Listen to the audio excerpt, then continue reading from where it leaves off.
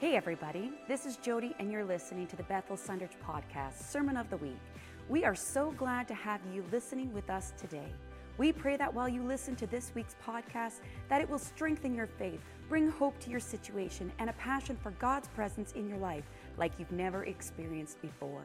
Connect with us at bethelsundridge.com or find us at Bethel Sundridge on all social media platforms. Enjoy this week's podcast.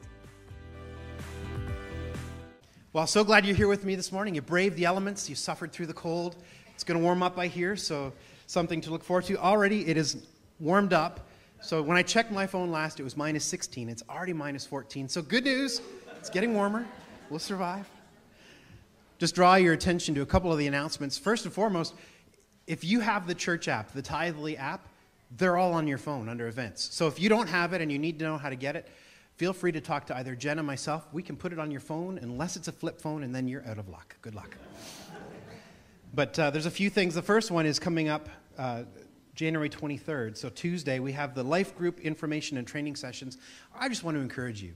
There is something so powerful about being a part of a small group. It just adds such a depth and dimension to the Word of God, first and foremost. The insights shared by the people in your group, but also you get to do life together with another group. I've been so blessed because of our life group and the impact that they've had on our lives. And so I just encourage you, if you're curious, if you're thinking about it, maybe if you're not thinking about it, you need to think about it. Tuesday night, come check it out. The other thing, on Saturday, we have the Gather Games Night. I love the Games Night. This is a chance for one of my family traits, competitiveness, to come on out into action, so we like to have fun. I'd encourage you, if you're looking for something to do, 7 o'clock here in the basement on Saturday. And then we have the Wings Night. I am so excited for the Wings Night.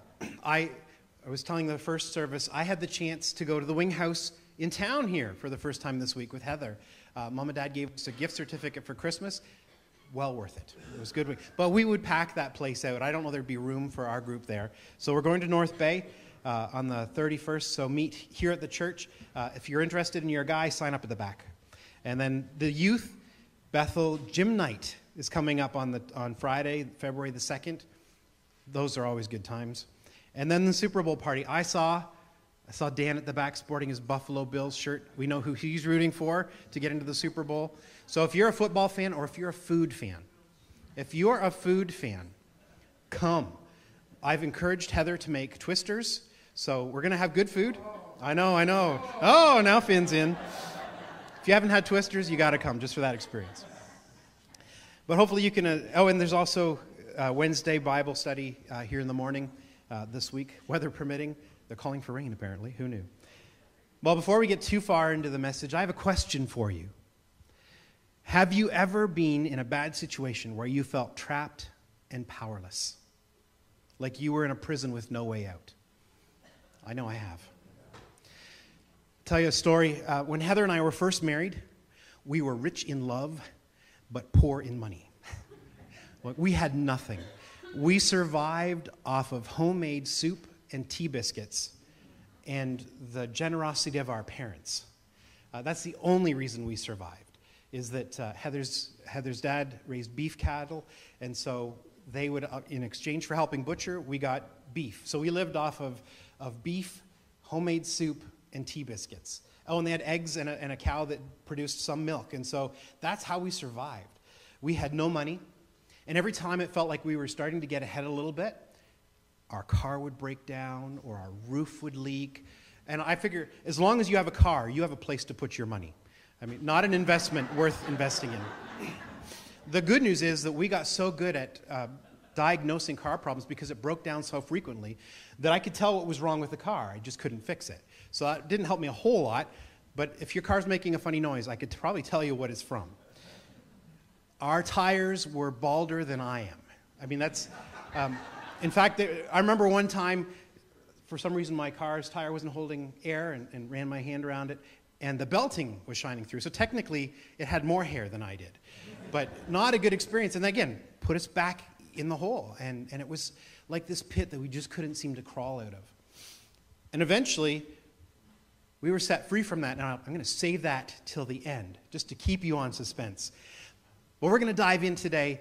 And again, the first two songs that Luke selected tie in so beautifully about this, because we're going to talk about a couple of guys in the Bible that were in a literal prison, not just a figurative prison. They were in a literal prison, and we're going to take a look at how their response to being in prison is the model that we can use in our lives when we find ourselves in those situations where when it feels like we're in prison.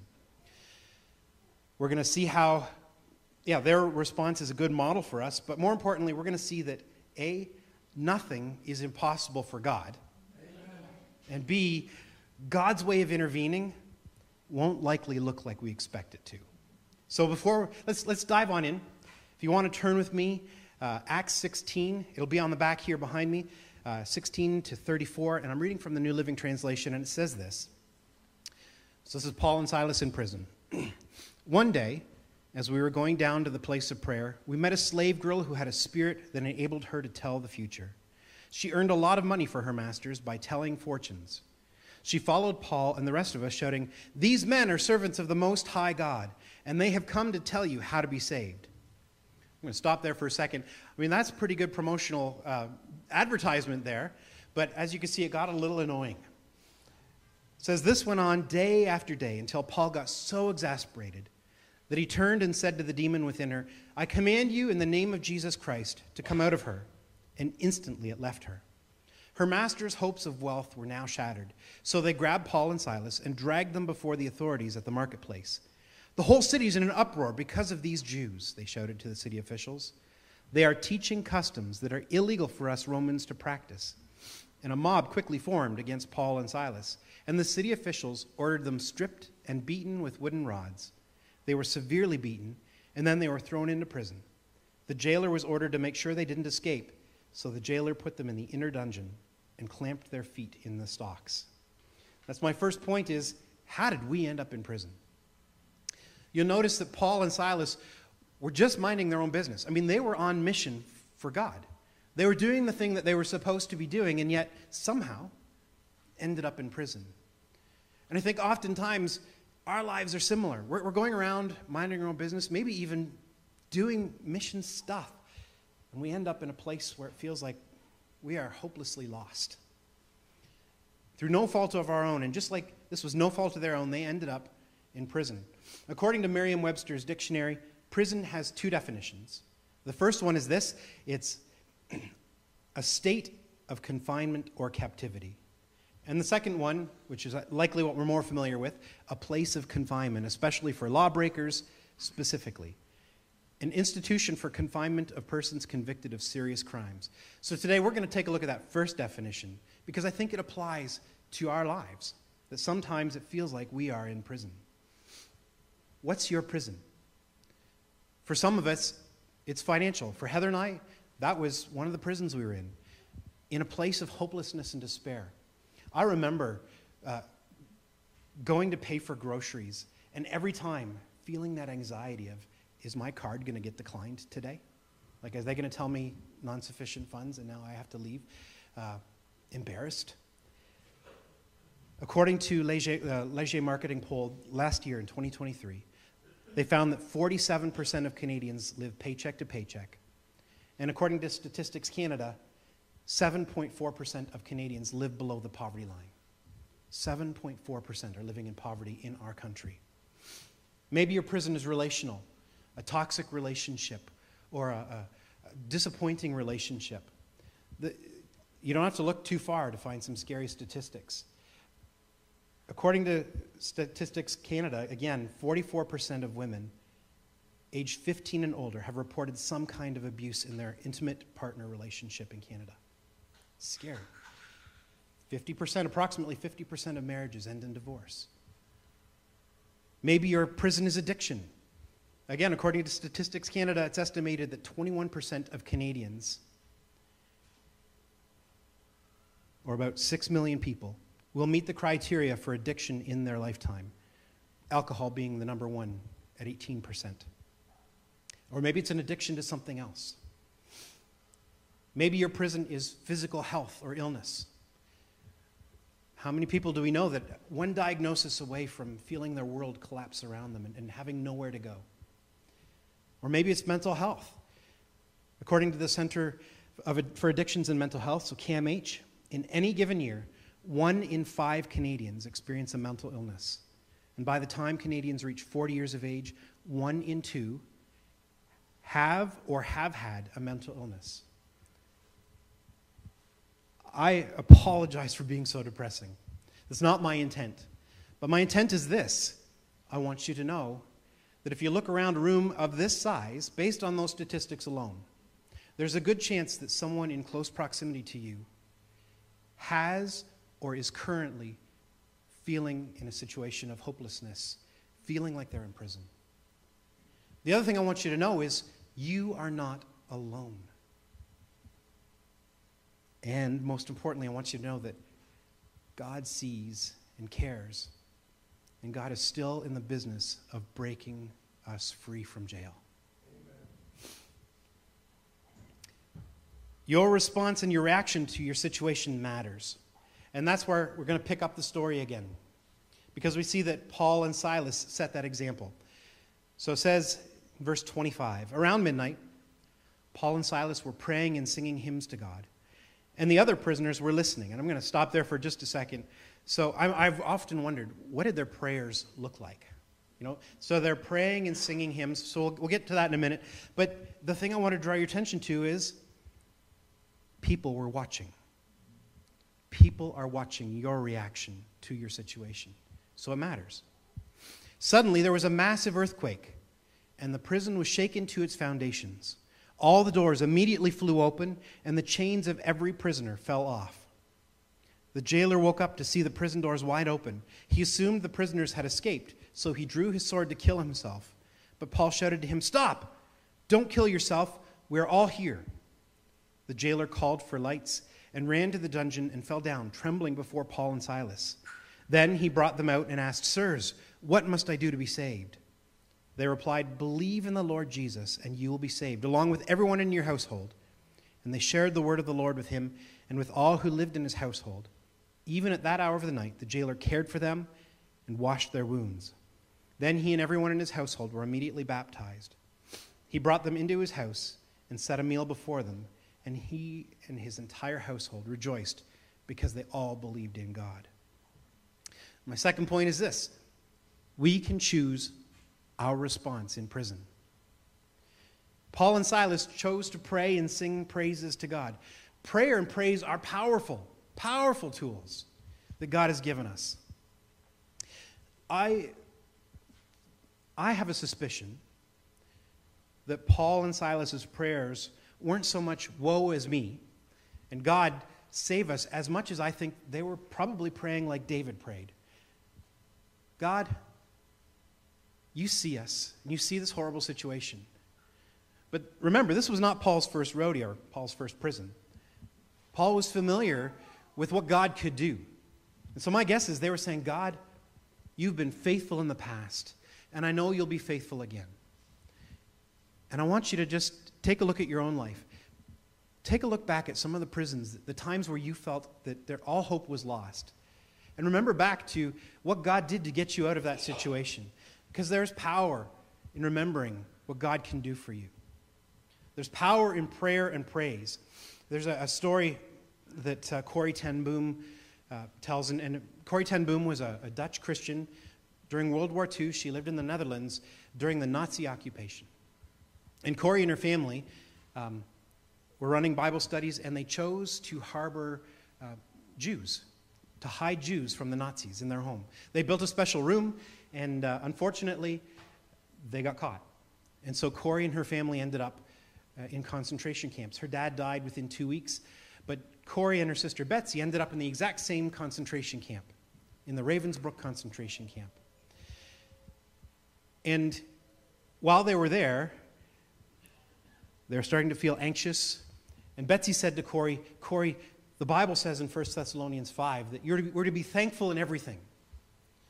What can we be thankful about?" And Corrie said, I can't be thankful for the fleas. And because the Ravensbrück concentration camp was flea-infested, death-dealing place, a horrible place. And Betsy said, "But we're together." And that's unusual. Most of the families had been separated into different concentration camps. So let's be thankful for that. And Corrie said, "Okay, I will be thankful for that, but I cannot be thankful for fleas. Then they started noticing that their belongings weren't searched when they were taken to the barracks. And so miraculously, Betsy's Bible was still in her suitcase. And so she was able to break out her Bible, and they started to hold Bible studies while in their barracks. And they noticed that the guards never came into their barracks. They couldn't figure out why. Normally, in some of the other barracks, the guards would go in and assault the prisoners. But they never set foot into their barracks. And they couldn't figure out why. And so they started to do Bible studies 2 times a day. And their prisoners started to come to faith in Jesus and move in the concentration camps. And then one day they overheard the guards talking about how they wouldn't enter the barracks because of the fleas, because they didn't want to get fleas on themselves. And so they learned to be thankful for fleas. Your attitude matters. I'll tell you a bit of my own flea story. Actually, I'll tell you a couple flea stories. Have you ever had fleas, a flea infestation? They're horrible. But I've noticed that there are some people that have a certain blood type that fleas love more. My daughter and my father-in-law seem to draw the fleas, which is great for the rest of us because they would leave us alone and go to them. But it was horrible. And I imagine Corrie ten Boom was one of those people that just seemed to have that blood type, and they seemed to be drawn to her. But I remember years ago, so it's not specifically fleas, but it's being thankful for a temper tantrum. Years ago, Heather and I, it was when they had the Billy Graham Crusade here in town, or actually in Berks Falls I think it was at the arena. And they had these sessions, the leadership training sessions. And so Heather and I had gone to one of the leadership training sessions, and our daughters at the time had gone and spent the evening with my parents. As a grandparent now, you know, that's a pretty special time to have with your grandkids, and our job is to spoil them and make sure that life is fun. The problem is when it's time for them to go home, they don't always want to go home. And that's what happened that particular night. One of my daughters decided to throw a temper tantrum, and I promised I wouldn't say who it was. But if you know my daughters, you could probably figure out which one it was. Anyways, she threw a temper tantrum, and it made us late for bedtime. It took a lot longer. She refused to put her coat and shoes on. And by the time she eventually did, we were late. And so we're on our way. We lived out the other side of South River, out Layton Road. And we're driving along, and all of a sudden, we see lights flashing behind us. And suddenly the police and the ambulance come flying by us, and they go out. I thought, well, that's odd. What had happened was, unfortunately, our next-door neighbor had chosen to take his life in between our house and his house. And had we been on time and had our daughter not had a temper tantrum, we would have been home to witness it. And God protected us because of a temper tantrum. And so afterwards, we thank God for the temper tantrum. There are times in our lives where things happen, and we may not be aware that that's what's keeping you safe. And I've had more than one of those occasions, and you probably have too. They say that God, I believe it was Einstein that said that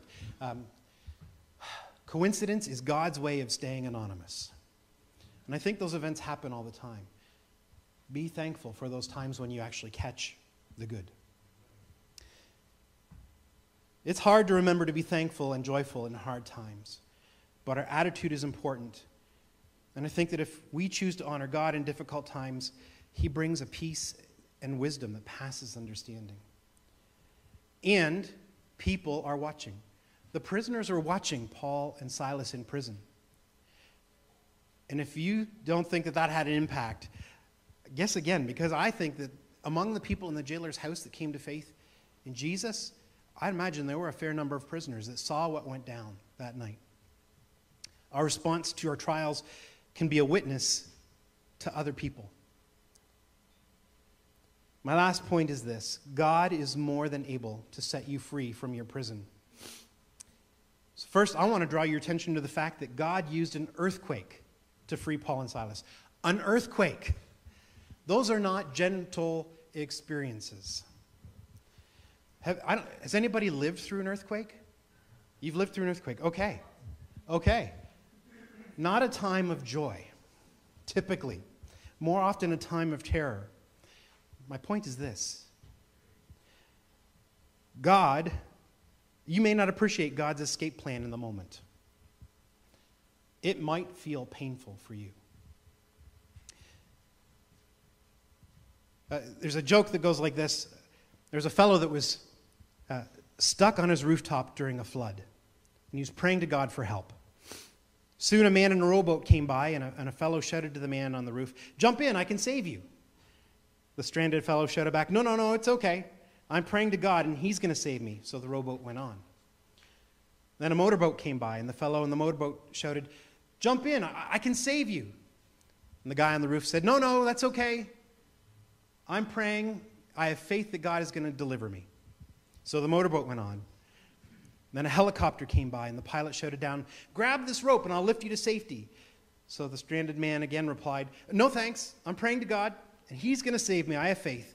So the helicopter reluctantly flew away. Soon the water rose above the rooftop, and the man drowned. He went to heaven, and he finally got his chance to discuss the whole situation with God, at which point he exclaimed, "I had faith in you, but you didn't save me. You let me drown. I don't understand why." To which God replied, "I sent you a rowboat, a motorboat, and a helicopter. What more did you expect?" Now I'll tell you about my earthquake story.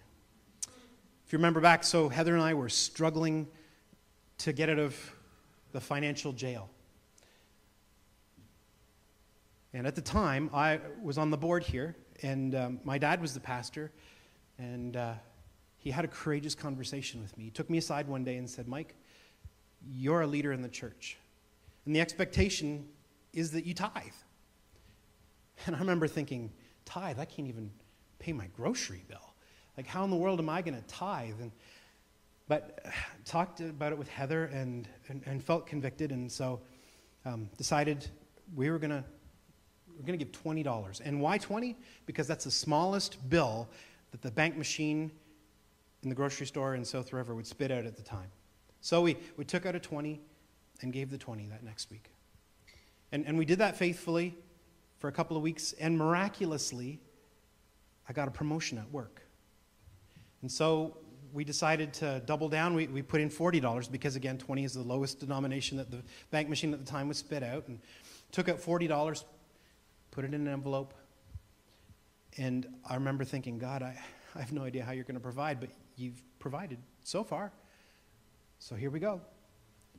And again, miraculously, I got a promotion at work. And $40 wasn't so painful anymore. And it just continued to grow and grow and grow until eventually, and it didn't, sometimes there were moments where God would place on my heart, or more often not on Heather's heart, because she was a little more obedient, I suppose, which is a miracle. But oftentimes, there were times where we had special guests, and she said, "Mike, I feel compelled to put in this amount." And I'm like, I don't know how we're going to survive the week. And yet we do, and God would provide. And we quickly learned that you can't outgive God. And that God, that was painful for us. It was a hard message to hear. But my earthquake set us free. And so I don't know what your earthquake is today. I don't know what your prison is today. I don't know where you're at. Maybe things are going really, really well for you. Maybe you're not in a position where you feel hopeless or lost, and you're on the other side. If that's you, I want to challenge you to come alongside somebody who still feels like they're in prison, because they're all around you. In this place, I guarantee you, there are people today that feel like they are stuck in a prison with no hope. They have hope in God, but they're not sure how they're going to pay the bills, or they're not sure about that diagnosis, or how they're going to get back and forth to the hospital, or what they're going to do about that relationship. And they need somebody to help them. Today, my challenge to you is be that person. But if you're in a prison today, and you're not sure where to go, my encouragement to you is this: you might be one prayer, one praise, or one earthquake away from freedom. So don't give up. Remember the victories that you've had in the past, and thank God for those victories. Don't give up on asking for a solution. But don't overlook your solution because it looks like an earthquake, because it feels uncomfortable, because maybe that's the thing that God's going to use to set you free. Maybe it's going to be a difficult message like I had. Or maybe it's going to be I'm not sure what. But God is faithful. He still breaks those chains today. So as we wrap up, we're way early. The good news is that means you've got more time to pray. We're going to pray, and if you feel like you're stuck and you need a breakthrough solution today, I would encourage you, come on up. The altar's open. If you want to come and pray with somebody, come and pray. If you want to go, feel free. When we're done praying, you can go home. But I'm going to challenge you. Look for an opportunity to be a blessing to someone else. Look for an opportunity to help soften the blow of the earthquake. Would you stand with me? Dear Heavenly Father, we thank you so much that you are still in the prison breaking business. God, we ask that you would help us to remember the times where you've set us free in the past. God, I pray that you would move in our lives, Lord, that if we're experiencing a prison, that you would set us free. God, help us to identify the earthquake for the blessing that it is. God, we pray that through our lives would be a testimony to other people of your saving grace and your greatness. God, as we sang earlier this morning, you never fail. You are so faithful. And so we thank you for your faithfulness. God, today I pray that you would just set us free from those prisons. You'd break those chains and open those doors. Lord, we love you and we thank you for all that you've done in our lives. You are so great, so worthy of our praises. Lord, no one compares to you. And so today we ask that you would move in our lives. Lord, help us to see where you're working. Help us to be joyful for the fleas in our lives. Lord, we just give you all the glory and honor that's due your name.